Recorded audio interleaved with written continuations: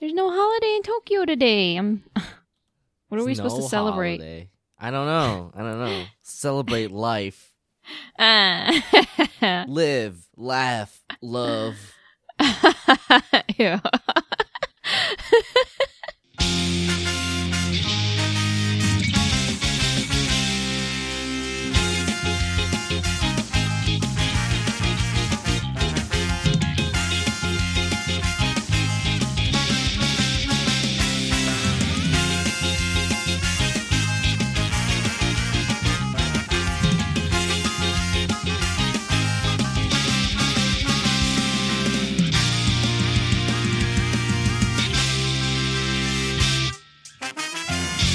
Hello, everyone, and welcome back to the Adcast, the podcast for the study of modern visual culture. I'm your ranked king, Renu.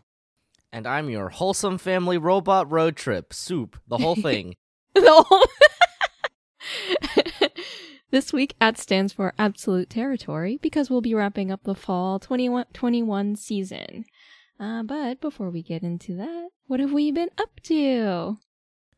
That's a good question. Since the last time that we got together to record, I really have not been up too much. I've just been doing work. I've just been busy, that's all. I think you and I are in the same boat, because that's basically what I've been up to as well. Okay, all right. Yep. I think since the start of the new year, I have been going very ham on making sure all my stuff is in order. Like, I just feel like I'm doing so much right now. Once I send in these projects, I definitely need to take a step back and just be like, okay, time to breathe. I'm also getting the distinct feeling that you're rather overwhelmed right now. I was thinking, I think sometime yesterday or the day before, I was like, I should probably have an intervention with Soupy and tell them to quit taking on new things for a while. Yeah, I really do not need more responsibilities right now. I have 3 projects, freelancing projects that wrap at the end of the month, which I guess is when you're listening to this. So hopefully you'll be done by then.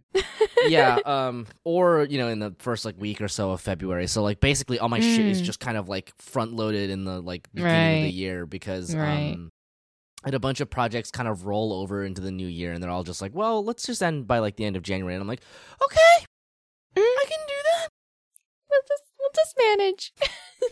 So yeah, basically the last 2 weeks, I really just haven't had any free time. When I'm not working, I'm thinking about working, and all that kind of stuff. I have been, on one hand, very productive. I've been doing a lot of stuff. I've started uploading chapters of my long fiction project. I've been sending off miscellaneous job applications, all that kind of stuff.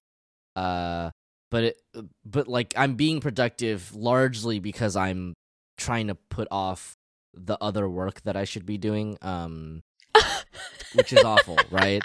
That's the terrible thing is I can't focus on the thing that I should be doing. So as a result, I end up doing other things. So yesterday from the day that we were recording, I was writing to meet a weekly deadline or whatever. And halfway through writing, I was just I wonder if there is a way to make that lenticular bracket thing work, right? Oh my god! During this attorney, and it turns out that the software for programming my keyboard is not robust enough to have the delayed things. But the easy fix to that was just to download AutoHotkey and then figure out how AutoHotkey scripts work, and I did that in 20 minutes. Okay.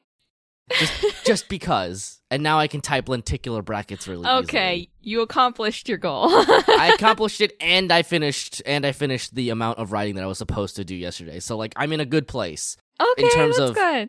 Where I am. It just so happens that because all my projects are wrapping at the end of the month, I'm just giga stressed about it. I'm like, it's a lot of words that I'm staring down the barrel of, Yeah. So. No, I get you. So yeah, after I'm done with those, I'm probably gonna be putting a hold on that, or at the very least only taking on like one project at a time and not starting another one until like that one's finished, and that kind of stuff. At least you now have a good idea on how much is too many. How many is too many? Yeah. I'm also just like it's just like I'm at the point where I've been like going so hard for so long that I'm like kind of feeling like a little burnt out, and like especially because like the work that I do, the stuff that's not slinging chicken, right, is it's creative work, right, and as a result, like it's really easy to reach a point where you're just like I like there's nothing left in the tank. Right, I'm just like rattling my brain around, and there's like just nothing left up in there. And like anytime something shows up, you kind of like pull it out like a gacha machine, and it like pops out, and you're like, well, okay, all right. I mean, I can work with this, but yeah, just been feeling like I've been running on empty for a little while now.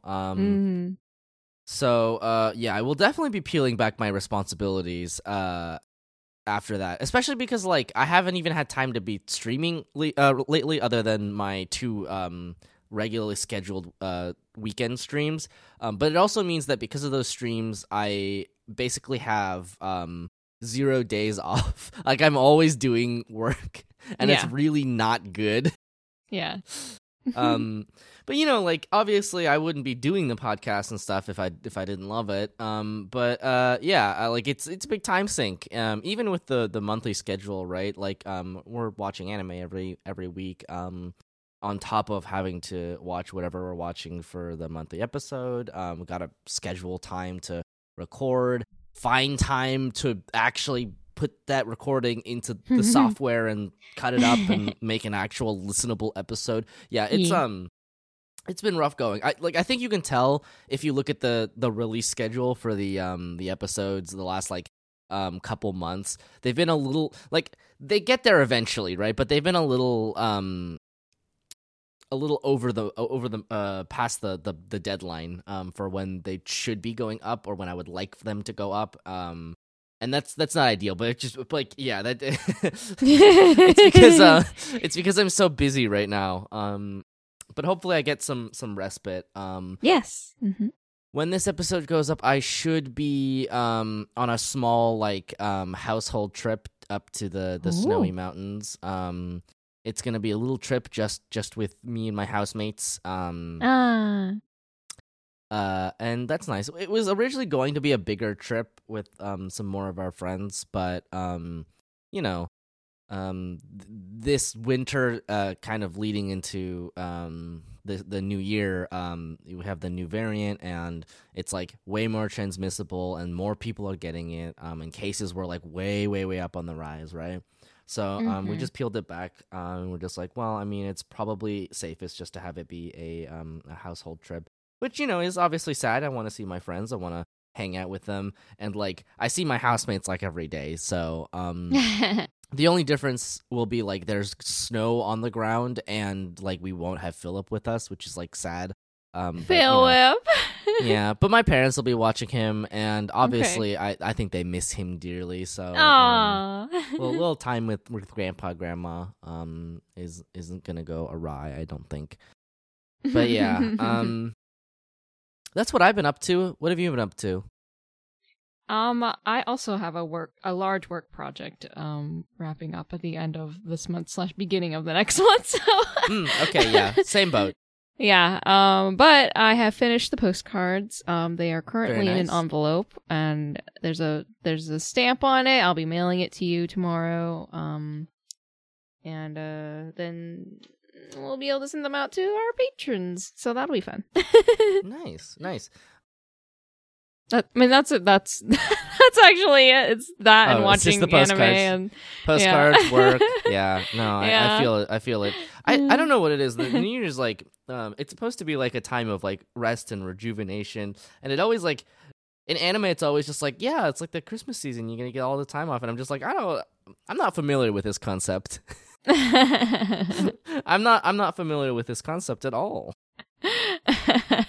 Where's my cozy winter holiday season? My holiday season was just full of stress. Stranded on a mountain in snow. Yeah, God. But yeah,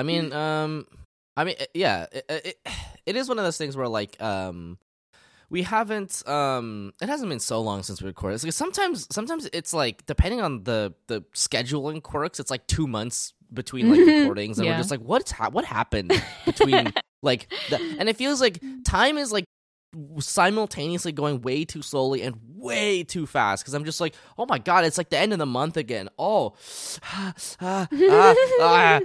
new year literally just started, and we're like a 12th of the way through it, and I don't like that. I don't like that either, actually, now that you say that. Yeah, it's like, what happened? Where did it go? Where's all the time going? It's gone. Before we realized it passed by. Yeah, I mean, time flies when you're fighting for your life, I suppose. But yeah, let's talk about the wrap up. It's gonna be really funny if I don't have the sampler up. You better have it up before you post this. I think I'm going to try to edit the sampler first and then the wrap up, just so that just so that it will make sense when the episodes come out. I swear, if I see the sampler go up after the wrap up, you will be getting messages from me. Yeah. Yeah, my bad. That's just another quirk of being terminally busy. The sampler episode was 76.5. Mm-hmm. We're on episode 79. This is pretty dire, honestly. This is a new level of putting stuff off. Listen, I love making the podcast. It just takes a long time. I have to sit down for like 3 hours and just like make my way through it. Like, it's just, it's getting harder and harder to find time in my day. Like, I'll like wake up and I'll be like, oh my God, where did it go? And it turns out I'm just like sleeping. I'm just sleeping it all away. I'm just like, I'm so tired, I have to go to sleep. I'm so tired, I have to sleep. Like the other day I was trying to get some extra sleep in, or not get some extra sleep, but like essentially get some sleep, get up early, right? And instead of getting up early and like having like 2 or 3 hours to do some work in the morning, I got up 30 minutes before I was supposed to get up anyway. And that meant I ended up sleeping for like 11 hours total, which is just like, my body clearly needs some rest. That's what happened to me last weekend too. Yeah. Like, listen, I've been churning out content left, right. Bam, bam, bam. And I know you can't see the hand motions I'm making, but I did just accidentally reverse that and move my right hand when I said left, and then my left hand when I said right. But like, yeah. Anyway, I'm taking a break. I'm gonna take a break after my projects are done. At least in regards to freelancing, since I have a retail job and stuff. It would be nice if I could do one or the other. Obviously, it's like I can get some work done at my work, so it is sort of efficient, but it's not really. Because when you're I don't know when customers are gonna come in, and I don't know when I'll have time to work on that and stuff. So it kind of just ends up like it's hard to get into a writing flow. But yeah, break definitely. Shall we talk about anime? Let's do it. Okay, so well, let's start by talking about the Hake story, which I didn't watch, but apparently you did. I watched all of it. Okay, that's fair. It sounds like it was good. I did not want to let it slip through our thingy, so I figured I'd make some time to watch it, and it was excellent. I would only recommend it if you are down for a serious historical drama. If you're just looking for some anime fluff, this ain't it. But if you are looking for something with like actual like solid like historical, like it's based on the tale of Heike, which I haven't personally read, so I don't know like how closely it follows or anything like that. but I know the artwork is absolutely stunning, and it pretty closely follows like screen paintings that I've seen of the Tale of Heike. So, nice. Yes, the atmosphere is so on point. The music, the storytelling, all of it is very, very like, it's so juicy good if you love that history stuff, you know? I will say that because of, you know, the time period and the type of story that it is, that you could get lost very quickly if you don't pay attention to names, specifically the names of the characters, but also of the families and the locations they're talking about, because there's a lot of political intrigue that's going on, and thereby you're going to need to know the relatives of a very specific family, but then also like how they deal with other families and stuff like that. But there is a through line plot of the tale of Biwa, who is a Biwa player, and her story and how it like threads through all of this political stuff is so good. It's very well done. I would say that it's one of the few works that I've come across that actually teaches you why it's important to read or witness or watch through an entire story, even if you can predict the entire ending, right?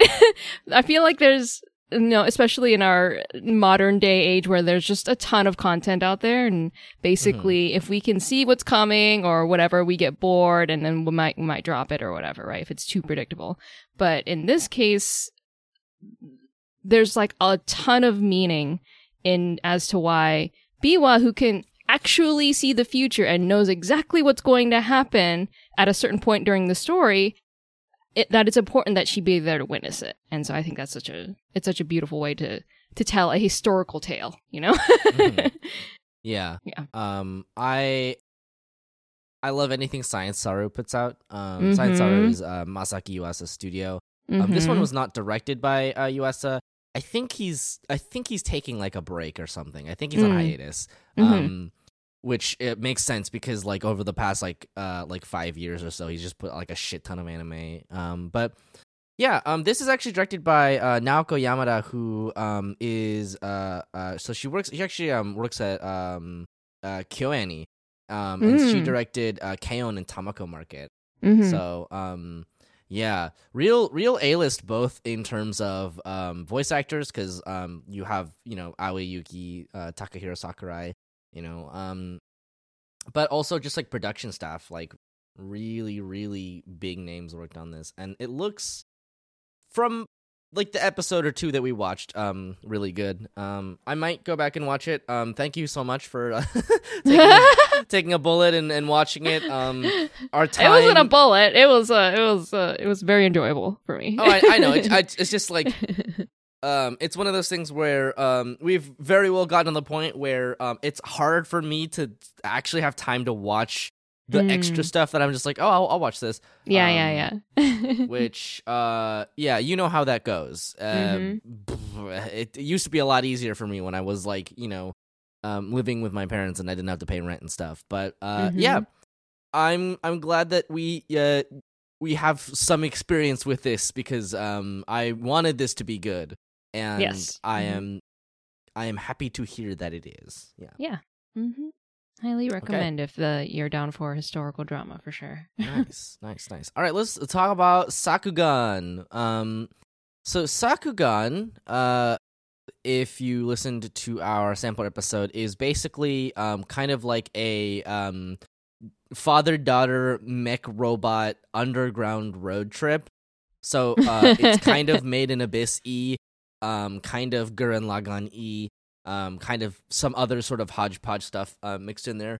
I think this show was a lot of fun. In general, I think that the writing of it was fine. I think that the directing and pacing of it was a little janky, especially in the middle bits. Yeah.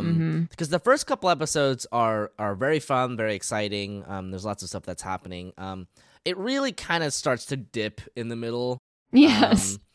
And it's which is kind of a shame, because like the concepts are interesting and there's a lot of scenes which stand out as being pretty good, But a lot of the stuff around it just kind of feels like they're just stringing you along until the next like important thing that's happening.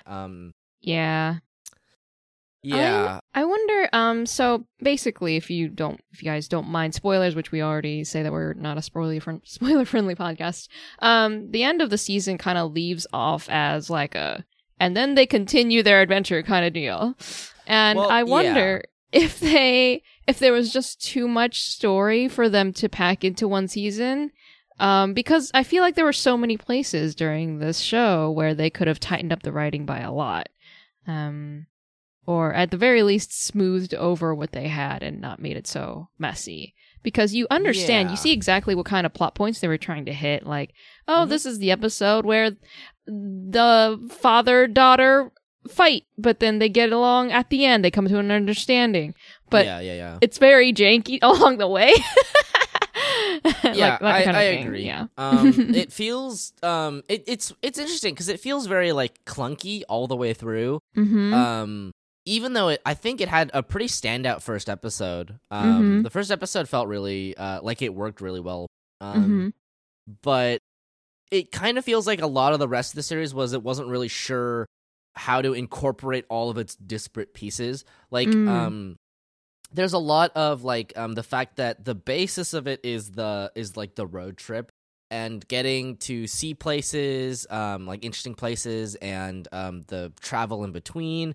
And all that kind of stuff is, in my opinion, not as well developed as it could have been. Yes. Because, like, the original city that they start in, Pinyin, is really cool. Yes. It has this very, like, clear aesthetic to it.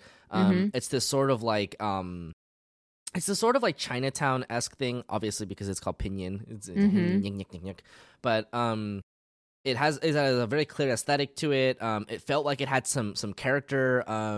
At least the sort of artistic styling of the backgrounds and the environments felt like really solid. And they feel a lot more generic kind of going forward, except for a few places like when they're in the factory, that felt really unique and cool.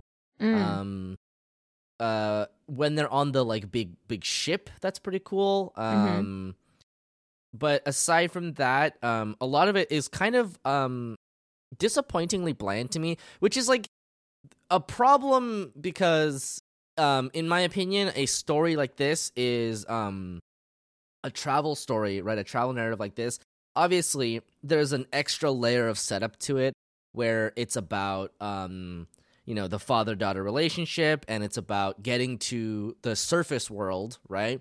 So that's like the kind of central mystery that runs along. But at the same time, because the basis of the show was meant to be this travel road trip show, it should feel like they're more grounded. Sorry. It should feel like they're more grounded in actual locations, even if those locations are fantastical. Yes. Because like most of the other cities that they go to are like they're like basically like vague pastiches of like places. They're like, oh, this is the like Italy city where they have pizza and stuff. Right. But there's nothing really that indicates that to you other than like the fact that they open it and it's just like Italy, right? They open a map and it just says like Italy, and there's like, oh, the pizza is good here, right? Yeah. I feel like they could have fleshed that out a lot more, and it would have been more interesting because like the concept of having these underground cities and people living in them and like having their own kind of cultures is cool, but if you don't develop that aspect, it falls a little bit flat. It feels like they're just kind of in random places that don't really matter. I would say the same for the environments between the cities. A lot of them are pretty whatever, right? It's like, this is the desert place, and this is the ice place, and this is the big, like, there's a lot of potential for really cool environments, and we get a little bit of that at the beginning when they're like going to like they're like getting the little crystals that like are in the shape of flowers, right? That kind of stuff. That felt like interesting and unique. The ice zone felt okay, right? It was like all right, But I think if they had continued, I mean, obviously what they had put into the first episode with all the care and the world building, that it could have been a really cool show, but it just kind of feels like they left a lot on the table. Yeah, well, I think the most important thing for a show like this is to give a sense of place. Yes. And after you leave the first couple episodes, you kind of like really, really lose it in all of the other stuff. And like there is some stuff that's like still pretty good, obviously. There's some intrigue with like the revelations you get. They're like, oh, like you're not really you're not really like his child. You're not connected by blood. You're a giga child. Right? Yes. And they're like, all giga children must be eliminated or whatever, right? And like you're like, oh, cool. That's like that's interesting. You know, there's some mystery here. But at the same time, you get the reinforcement of the like we're family trope, right? Like really ties it up where it's just like you know, like we may not be like you may not be my kin, but like we're still family, right? And I think they do a pretty effective job of that, at least in the last episode. Yeah. But other than that, like it feels like it's kind of like just like scrambling. Yeah. Feels like really disorganized. Like they're not really sure what's going on. Yeah, it would be really cool if we got a show that was like about the places, and about how they interact with the places. But you know, it's like fun. I would say it's a fun anime to watch. Yeah, it's fine. I'd say a pretty light show. Yeah. Yeah. Okay, let's talk about Demon Slayer Mugen Train arc television. I watched the movie for this like months ago, so I don't remember what is different between the movie and the television series, other than the first episode that gives you the like little setup. Right, I think that's the most significant difference. I think so. I think everything else is just right. We heard from our friend who was watching with us that there are some scenes that they redid, but you know, just like for the television format. And even though they didn't have to, you know, they could have just split up the movie. I would right. I would just say in general, if you've seen the movie, you don't need to watch this Correct. arc. Right. If you haven't seen it, probably just watch the television version. You know, you get a cool new opening and ending. It works fine as a TV anime. It didn't feel like super weird or anything. No. In general, I would say that this arc is it's interesting because the primary antagonist of the arc is the like train demon. But he's like kind of a nothing bad guy. Like he's basically just there to give the actual characters exposition, which is fine. I think that's fine. It's a bit of a departure from the like last big sort of arc where you get a lot of focus on the demons and how they ended up that way, right? Yeah. But in all fairness, I would say the next arc, the Entertainment District arc, is it kind of goes back to that. So I think it's fine to have one arc between those two arcs where it's not really about the demon. You know, he's just like a bad guy, right? Yeah, I think that's it lends itself well to the whole movie format too, and that's why they to a film. Yeah. And he gives the characters a lot of room to develop, or at the very least for us to see their kind of motivations and backgrounds. Like the fact that we get to see Rengoku's dreams about his father, the fact that we get to see Tanjiro dreaming of his family again, right? All that kind of stuff is the emotional core of this arc. Right. And then you have the secondary antagonist who is I don't remember his name. I'm really bad with names, but it's the one voiced by Akira Ishida, who obviously spoilers kills Rengoku, right? And that I would say is the real kind of like gotcha gut punch of the arc. But I mean, at this point, kind of everybody who knows, right? And I would say that I really liked this arc, especially kind of at the end there. It like really kind of ramps up. You get this really cool fight scene. It works really well as a movie, but I think it works fine on television as well. Yeah, I think you could choose to watch either or. You don't necessarily need to watch both because they cover the same ground. Yeah. I would not recommend watching both, honestly. Yeah. You're just gonna be treading over the same stuff again, which is like, I liked. Obviously, I like a lot about Demon Slayer. I've talked a lot about Demon Slayer.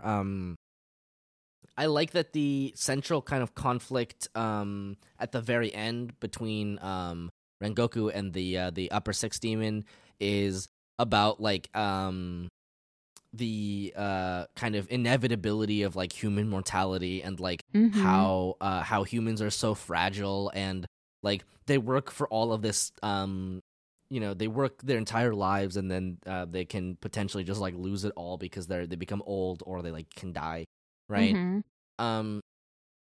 And I like a lot because it really feels very cohesive, especially when the Upper Six Demon runs away from the sun and Tanjiro is like yelling and he's just like, like, you demons are always fighting us when in the darkness when you have the advantage and you never fight us in the sunlight, you're cowards, right? He's like, we're just weak humans, right? And I love that kind of stuff. I love any anime that puts like these like really scary immortal creatures with like very like powerful capabilities and juxtaposes them to like these like weak squishy humans that like if they get hurt they're gonna be hurt for a long time, right? I love that, right? I love the tension between what it means to like defeat evil and overcome like hardship. And at the same time, keeping true to like being human. I think that's all like very good, and I think it works really well in this. I will say this. It might feel a little cheap to have Rengoku like be introduced and then like killed in the same arc, basically. But I will say that Demon Slayer in general moves very quickly. And also Rengoku has the most metal death of like any character. I actually liked how they put his entire arc into the one arc. Because it feels that much more. You feel the loss that much more acutely when he's gone. Because it's like I just met the guy and I felt attached to him because he was being cool, and then he died. Well, it's also like it fits with the kind of like theme of his character, right? Yes, in general, right? Right. It's actually really interesting if you look at Rengoku as the flame pillar and what that kind of means and represents. Right. Because in a way, the flame pillar kind of represents what it means to be human. Obviously, like fire is something that inevitably will burn out, and the brighter it burns, the faster it will burn out. Right? So, like, Rengoku becomes this kind of metaphor for the strength of humanity, where, like, he's so, like, selfless and so willing to protect those around him that he has trained his entire life. And even at the end of his life, he's willing to hold on to that conviction, right? And, like, it would be so hard for me to name a more metal death than for Rengoku to just be fighting this like extremely strong demon and then have like his like a fist punch through his entire body, and he's like, no, you know what? What if I clench my entire body so hard that you are stuck? I will keep your arm inside my body until the sun comes up and you die. Yeah, I couldn't cut through your neck, so we're doing it this way, and he just holds him there. that the guy had to literally detach his arm to get away from Rengoku. The only way he like gets away alive is by detaching his own arms, right? Something that isn't a big problem if you're a demon that can regrow their arms. And it really solidifies this sort of central thesis about demons being very like powerful physically, at the these immortal beings at the pinnacle of power itself, right? And at the same time, how fragile that power is, and how like afraid they are, and how like cowardly they are, right? Because anytime the situation in any way like begins to favor the weak, squishy human beings, they just run away and they wait, right? So I think like the Mugen Train arc is like really, really great for both establishing the threat of the upper six, the general temperament of them, as well as like showing you Rengoku, who is like this basically kind of like the he's like the de facto pillar, right? He's like he stands there as like the shining beacon of mankind, and the boys can only just like stand there helplessly as like, because they can't even like help him, right? So yeah, and I will say this, I won't spoil too much about what happens later in the series because I have read the end of the manga, but I mean the themes that Rengoku introduces as a character definitely carry on throughout the entire show, and they actually get built upon in really cool ways. Yeah, I mean, honestly, like Demon Slayer is like just such good television still. Like it's such good anime. You get a lot of like really unique stuff that happens too. Like there's this moment when he's like reaching for his sword, and you get these cuts of like his father like doing the same, and in this like black and white. It's very very like samurai period piece. It's very cool. There's a lot of intersection between like memory and like the present, right?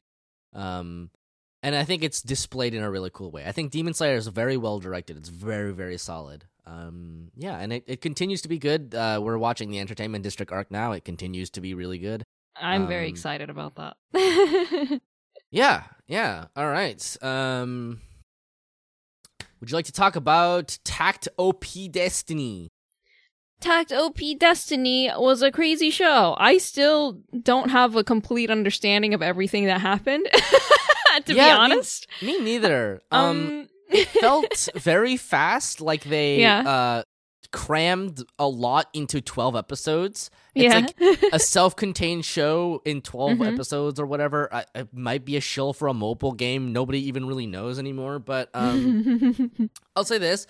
This show is like a treat to watch. And I would highly recommend watching it if you want just kind of a wild ride with some really good animation attached to it. Lamb is the character designer for the anime, and like there are few character designers who are like as like kind of out there and weird and fun and unique as Lamb. Like all the characters have these like the music artists all have these like this wild eye makeup. It's a lot of fun, especially when you get to kind of the later characters who are like the other antagonists who get to wear much crazier clothing. All that kind of stuff is like, it's very fun to watch from a design standpoint, because you're like, oh, these are like really cool, unique designs, right? Yeah. The animation is really good all the way through. Definitely good all the way through. I would say that the story is a little all over the place.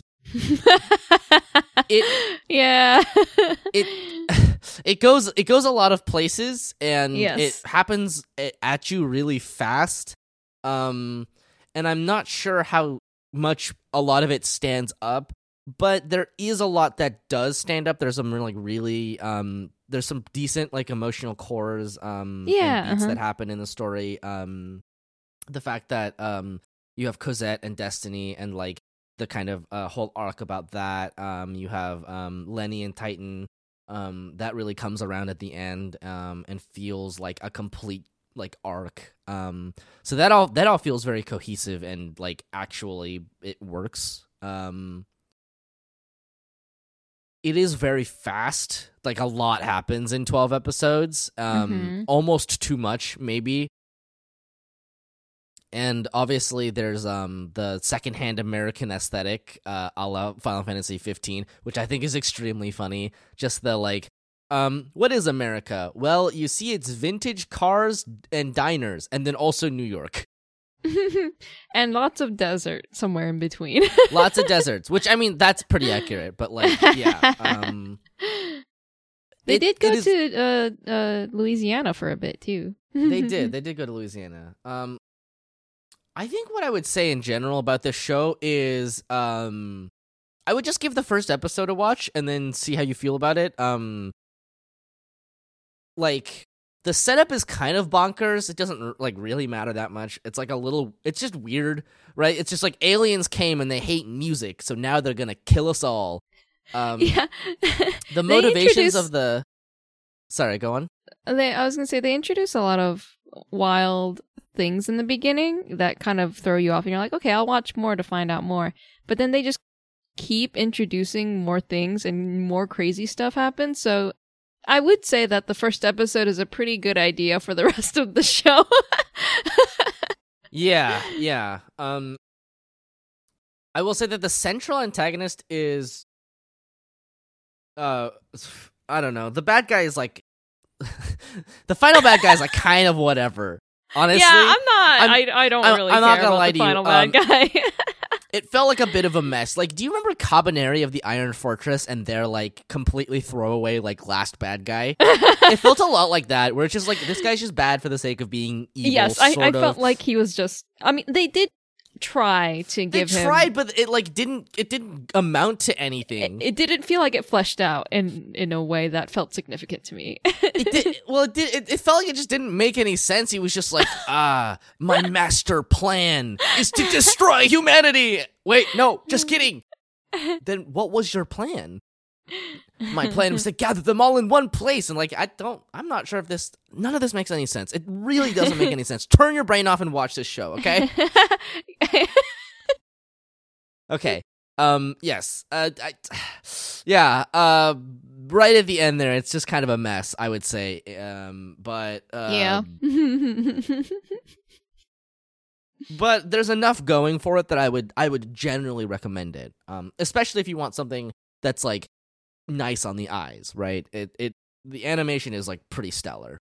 Yeah, I didn't hate the show, and it didn't offend me in any way. I wish it was a bit of a clearer story, but overall, it's not like it's not a terrible show by any means. It felt a lot like they were writing it as it was coming out, which I think was probably partially what was happening, honestly. Mm-hmm. Or at the very least, they just like really rushed the ending. It felt like there were just a lot of things that came up, and not all of them got resolved in extremely satisfying ways. The motivations of the central antagonist basically make zero sense.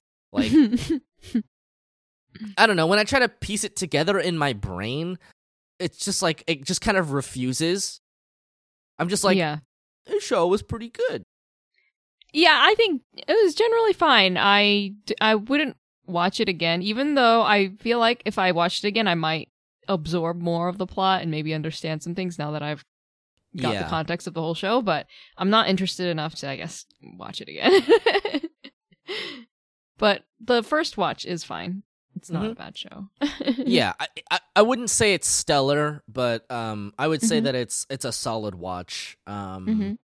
Especially if you just kind of want to watch, like, you know, turn your brain off and watch cute anime girls fight each other, right?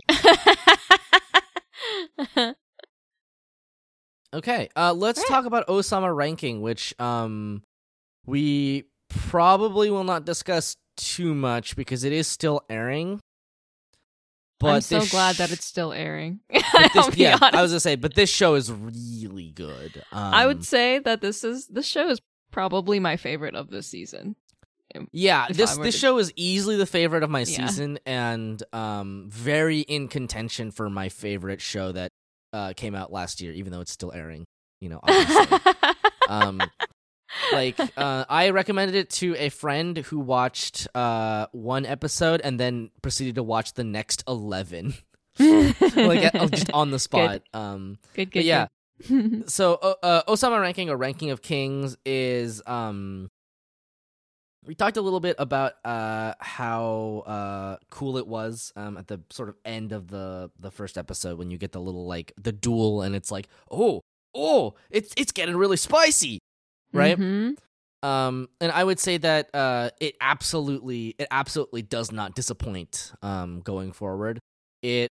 This show is basically everything that I wasn't sure what the show was going to be about upon watching the trailers, Mhm. but actually watching the show, it's so engaging. It's crazy how a storybook looking show that feels like it should be for children can be so full of twists and turns that you're like, oh my god, I can't believe that just happened. And the next episode, oh my god, that's crazy. Like all of the revelations that they put together and they kind of pace throughout, and you don't ever feel like you're on that wild of a roller coaster where you can't follow what's happening. You follow exactly what's happening. It's just the way that they structured the story is extremely engaging. Yeah. I would say the storybook aesthetic of it, it kind of lures you into this false sense of security about what it's going to be like. Yeah. It gives you kind of you have a sort of impression of what it's going to be like. But in general, the actual inner workings of the anime, the stuff that kind of makes it move, and all the characters and their writing and the dialogue, right? It all is actually really, really, really well put together. The characters have actual real depth to them. They have motivations and wants and needs. They do things that aren't necessarily in their best interest or in the best interest of other people, but they do it because they want to, right? It feels like the characters actually are written to be characters, and that they're moving the story in a way that makes sense, right? Mm-hmm. The world is larger than life. It is this storybook fantasy world, and it really works within that setting because you have stuff like a big eternal fire pit where the vampire king lives, right? The character designs are all super unique, Yes. and no show looks like this, but it pulls it off so well. The animation is super good. Everything feels cohesive, right? The thing Yes. is that when writing a story, it's not necessarily about making everything make sense from a logistical standpoint, but it's about making things make sense in their own worlds, and this show absolutely does, right? Yes. Mm-hmm. The reason a lot of movies and anime can feel like they don't really make sense, or they're not realistic, is because they're not, or they're either drawing from real life, or they're not consistent with the way that the world works, right? So it's all about that consistency in how the world works, in giving a sense of immersion or verisimilitude, right? So I would say that Ranking of Kings pulls this off in spades. It's so good. Yes. All of the stuff that happens in it is so unique. It's just a solidly written show too. Yeah.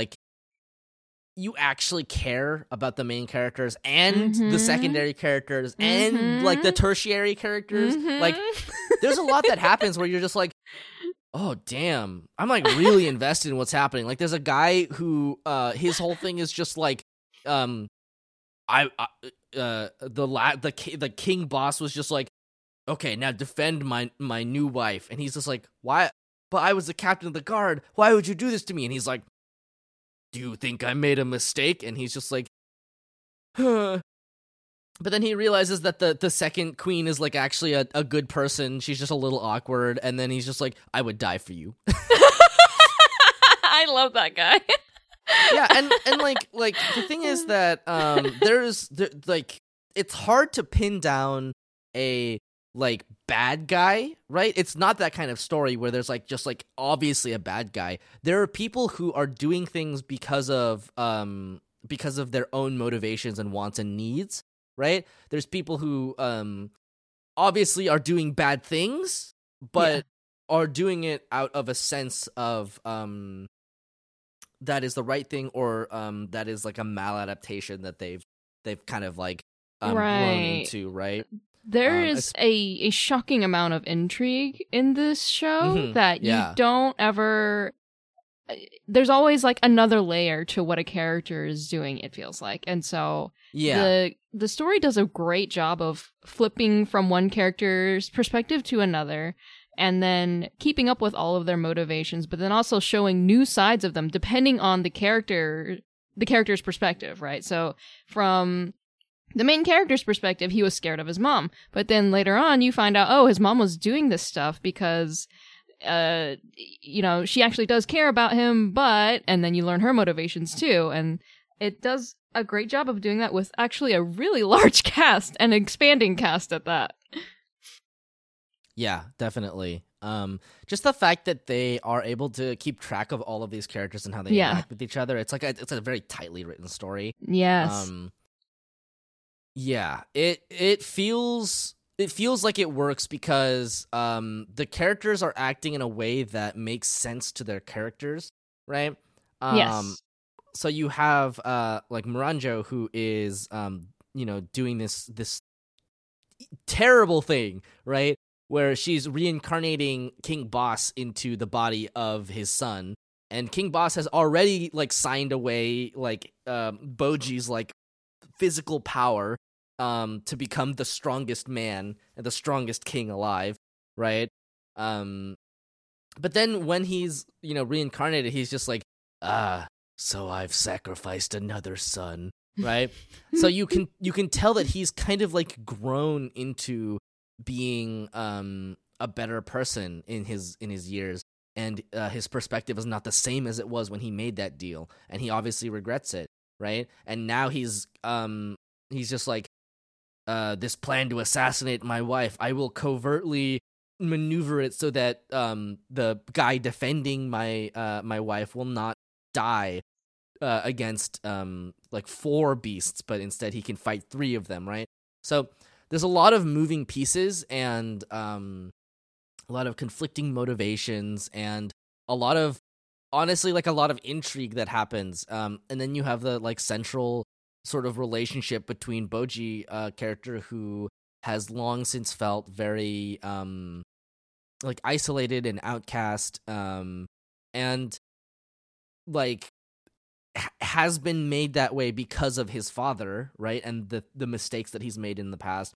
And then you have Kage, and Boji finds a friend, and they like actually, it begins with Kage just being like, hey, give me all your money, right? But then he's like actually like, then he's actually just like, oh damn, I would die for you.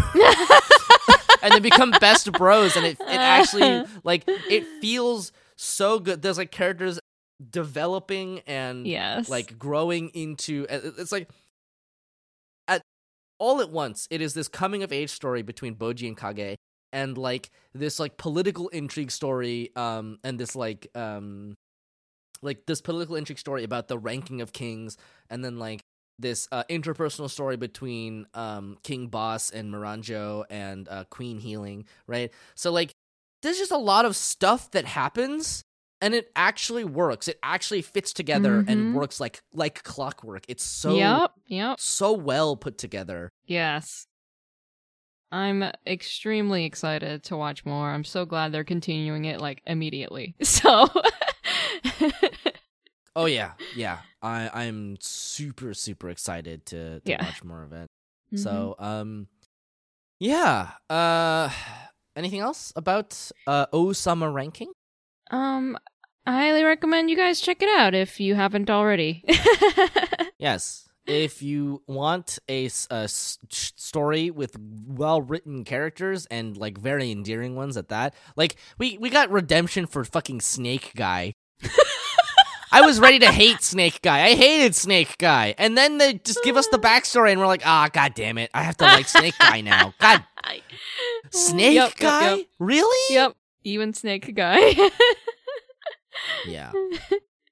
Like the legendary swordsman guy. Like he fucking pushes Boji into the eternal fire pit. Yes. And you're still just like, I don't 100% hate you still. No, they managed to have him win you over just a little bit.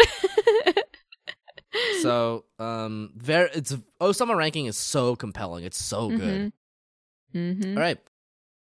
You watched 2 things that I didn't watch. Well, you technically watched 3 things, but the next 2 things on the list. Yes, the next 2 things are stuff that I watched, so I'll go over it rather briefly. One was Sankaku Mado no Sotokawa wa Yoru, the tri-cornered Night of the Tri-Cornered Window, I think is the translation. Apparently, I didn't know this starting out the show, but the manga was about 10 volumes. And they crammed all of it into this. Oh my god! How is that even possible? They did it. I don't. So needless to say, so I started reading the manga as well. Because I finished the show and I was like, I wonder what they cut out.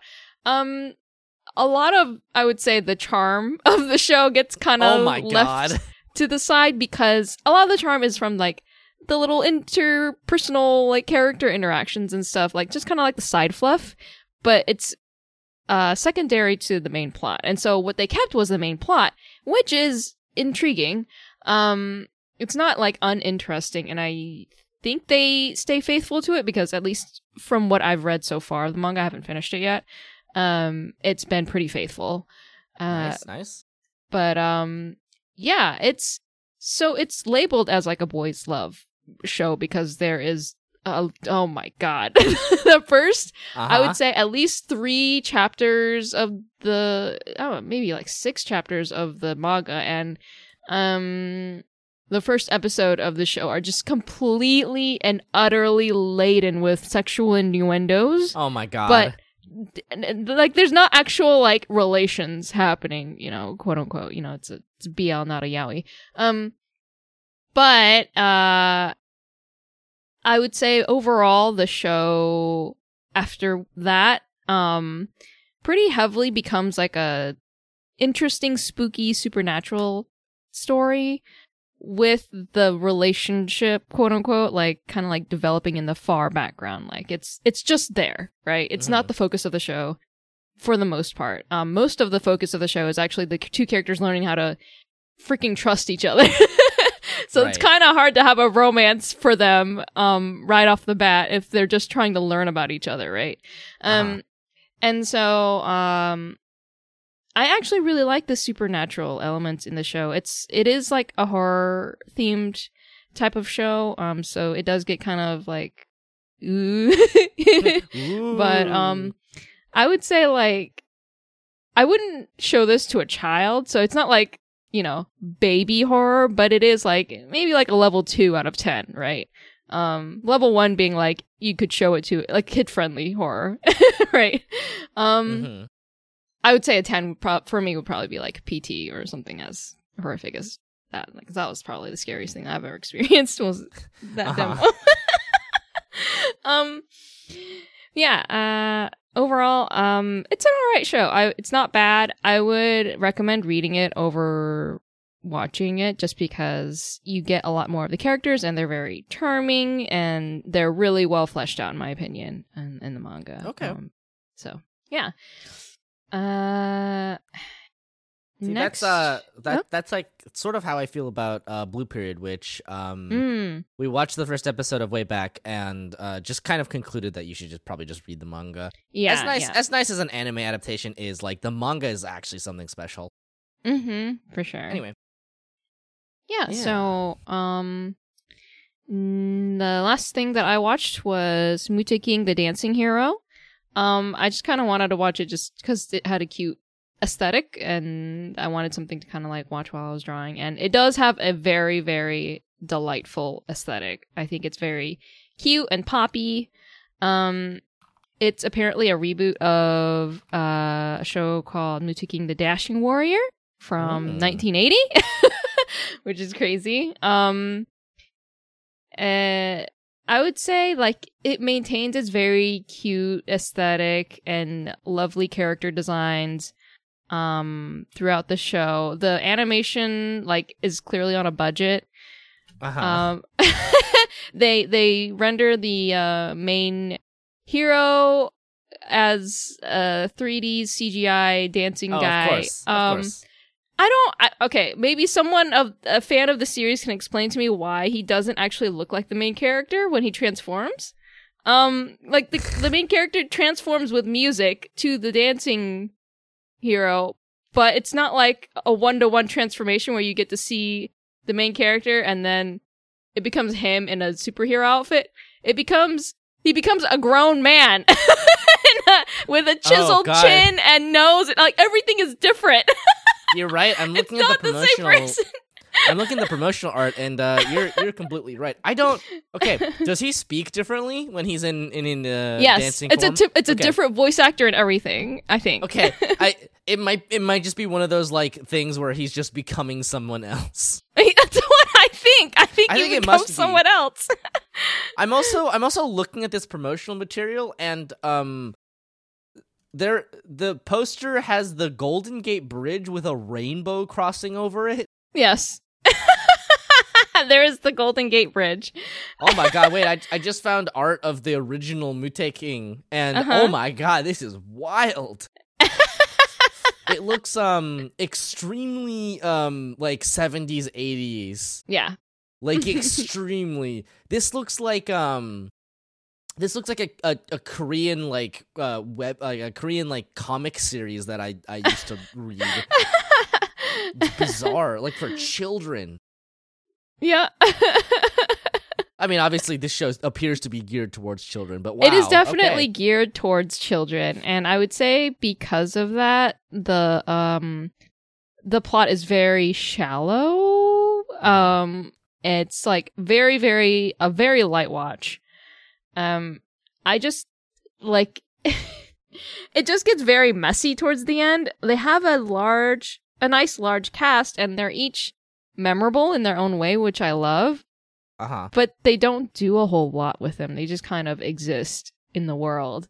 And so I wish that the show kind of like pushed their nice colorful cast more, and maybe wrote a more cohesive story, because it's very much like a Monster of the Week kind of show.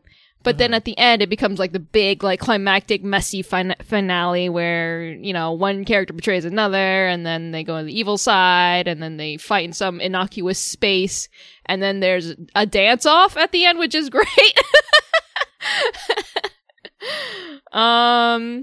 Yeah, I think if you want something that is like an easy watch to just kind of put in the background, it's fine as a show because the music is actually quite good. I liked it a lot. And the aesthetic, like I said, is nice.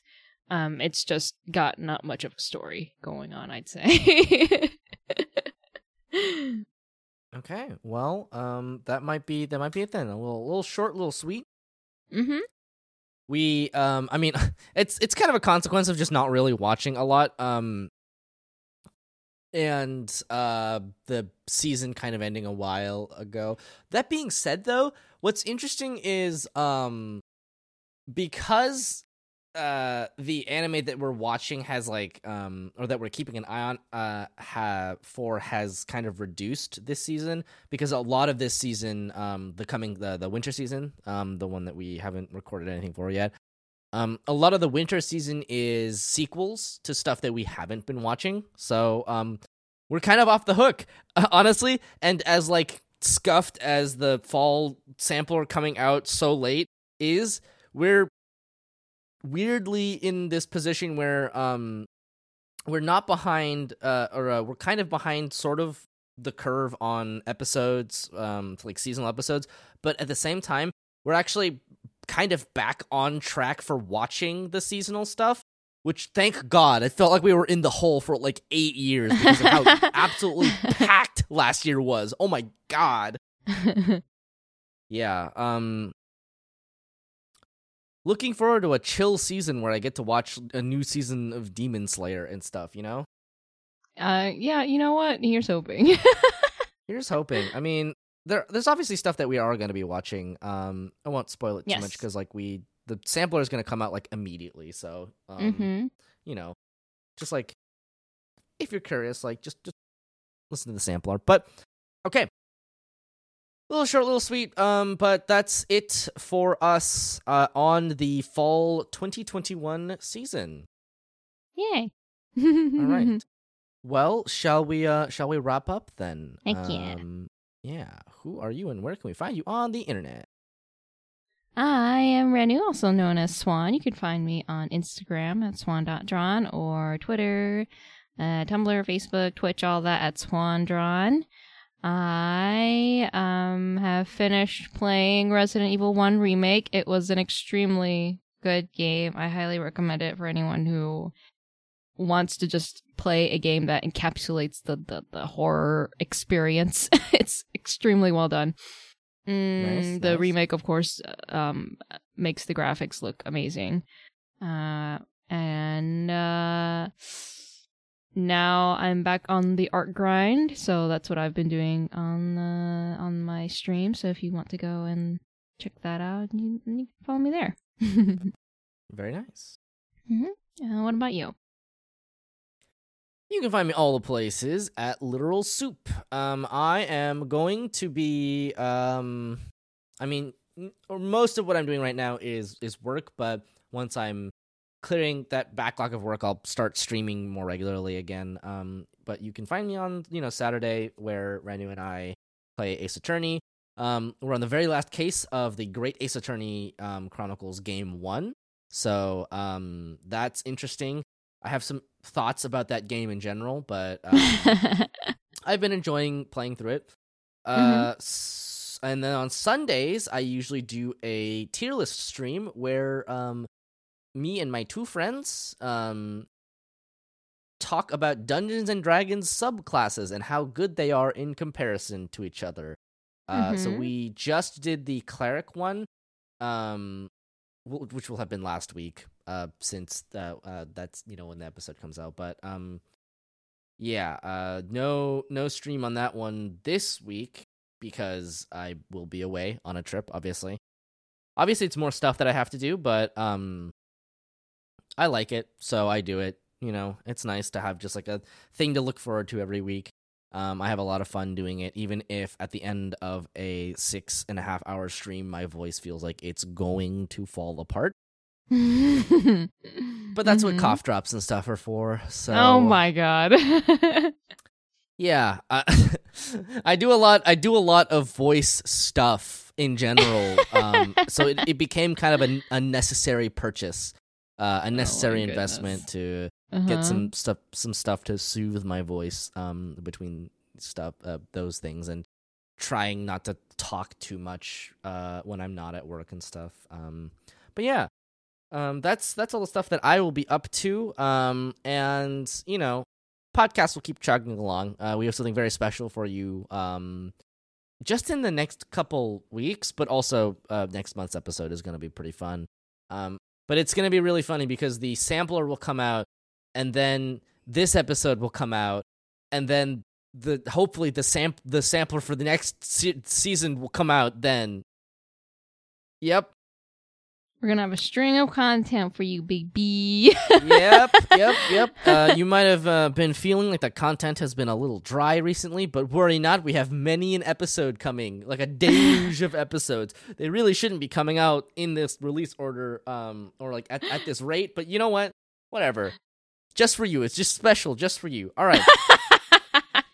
Our opening is by Scotty Network, and our ending is by Takuma Okada. And the patrons we are thanking this month are Evan Williams, Magpie Mirror Test, Claire, Frostfall, Shandao, Cherubel, Dylan Boats, and Undead Uncanny. Thank you so much for your continued support. Yay, thank you. If you are pledging $5 or more, please update your address on the Patreon stuff so that we can send you a postcard, because otherwise I will be lost. Please. Yep. All right. I suppose then we will See you next time. See you next time.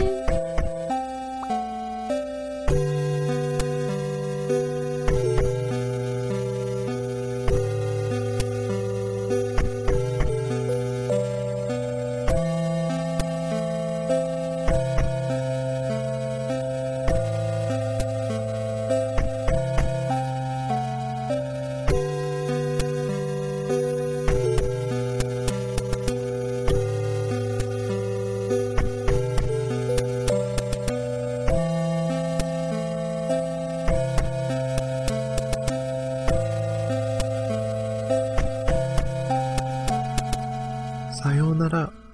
また明日ね。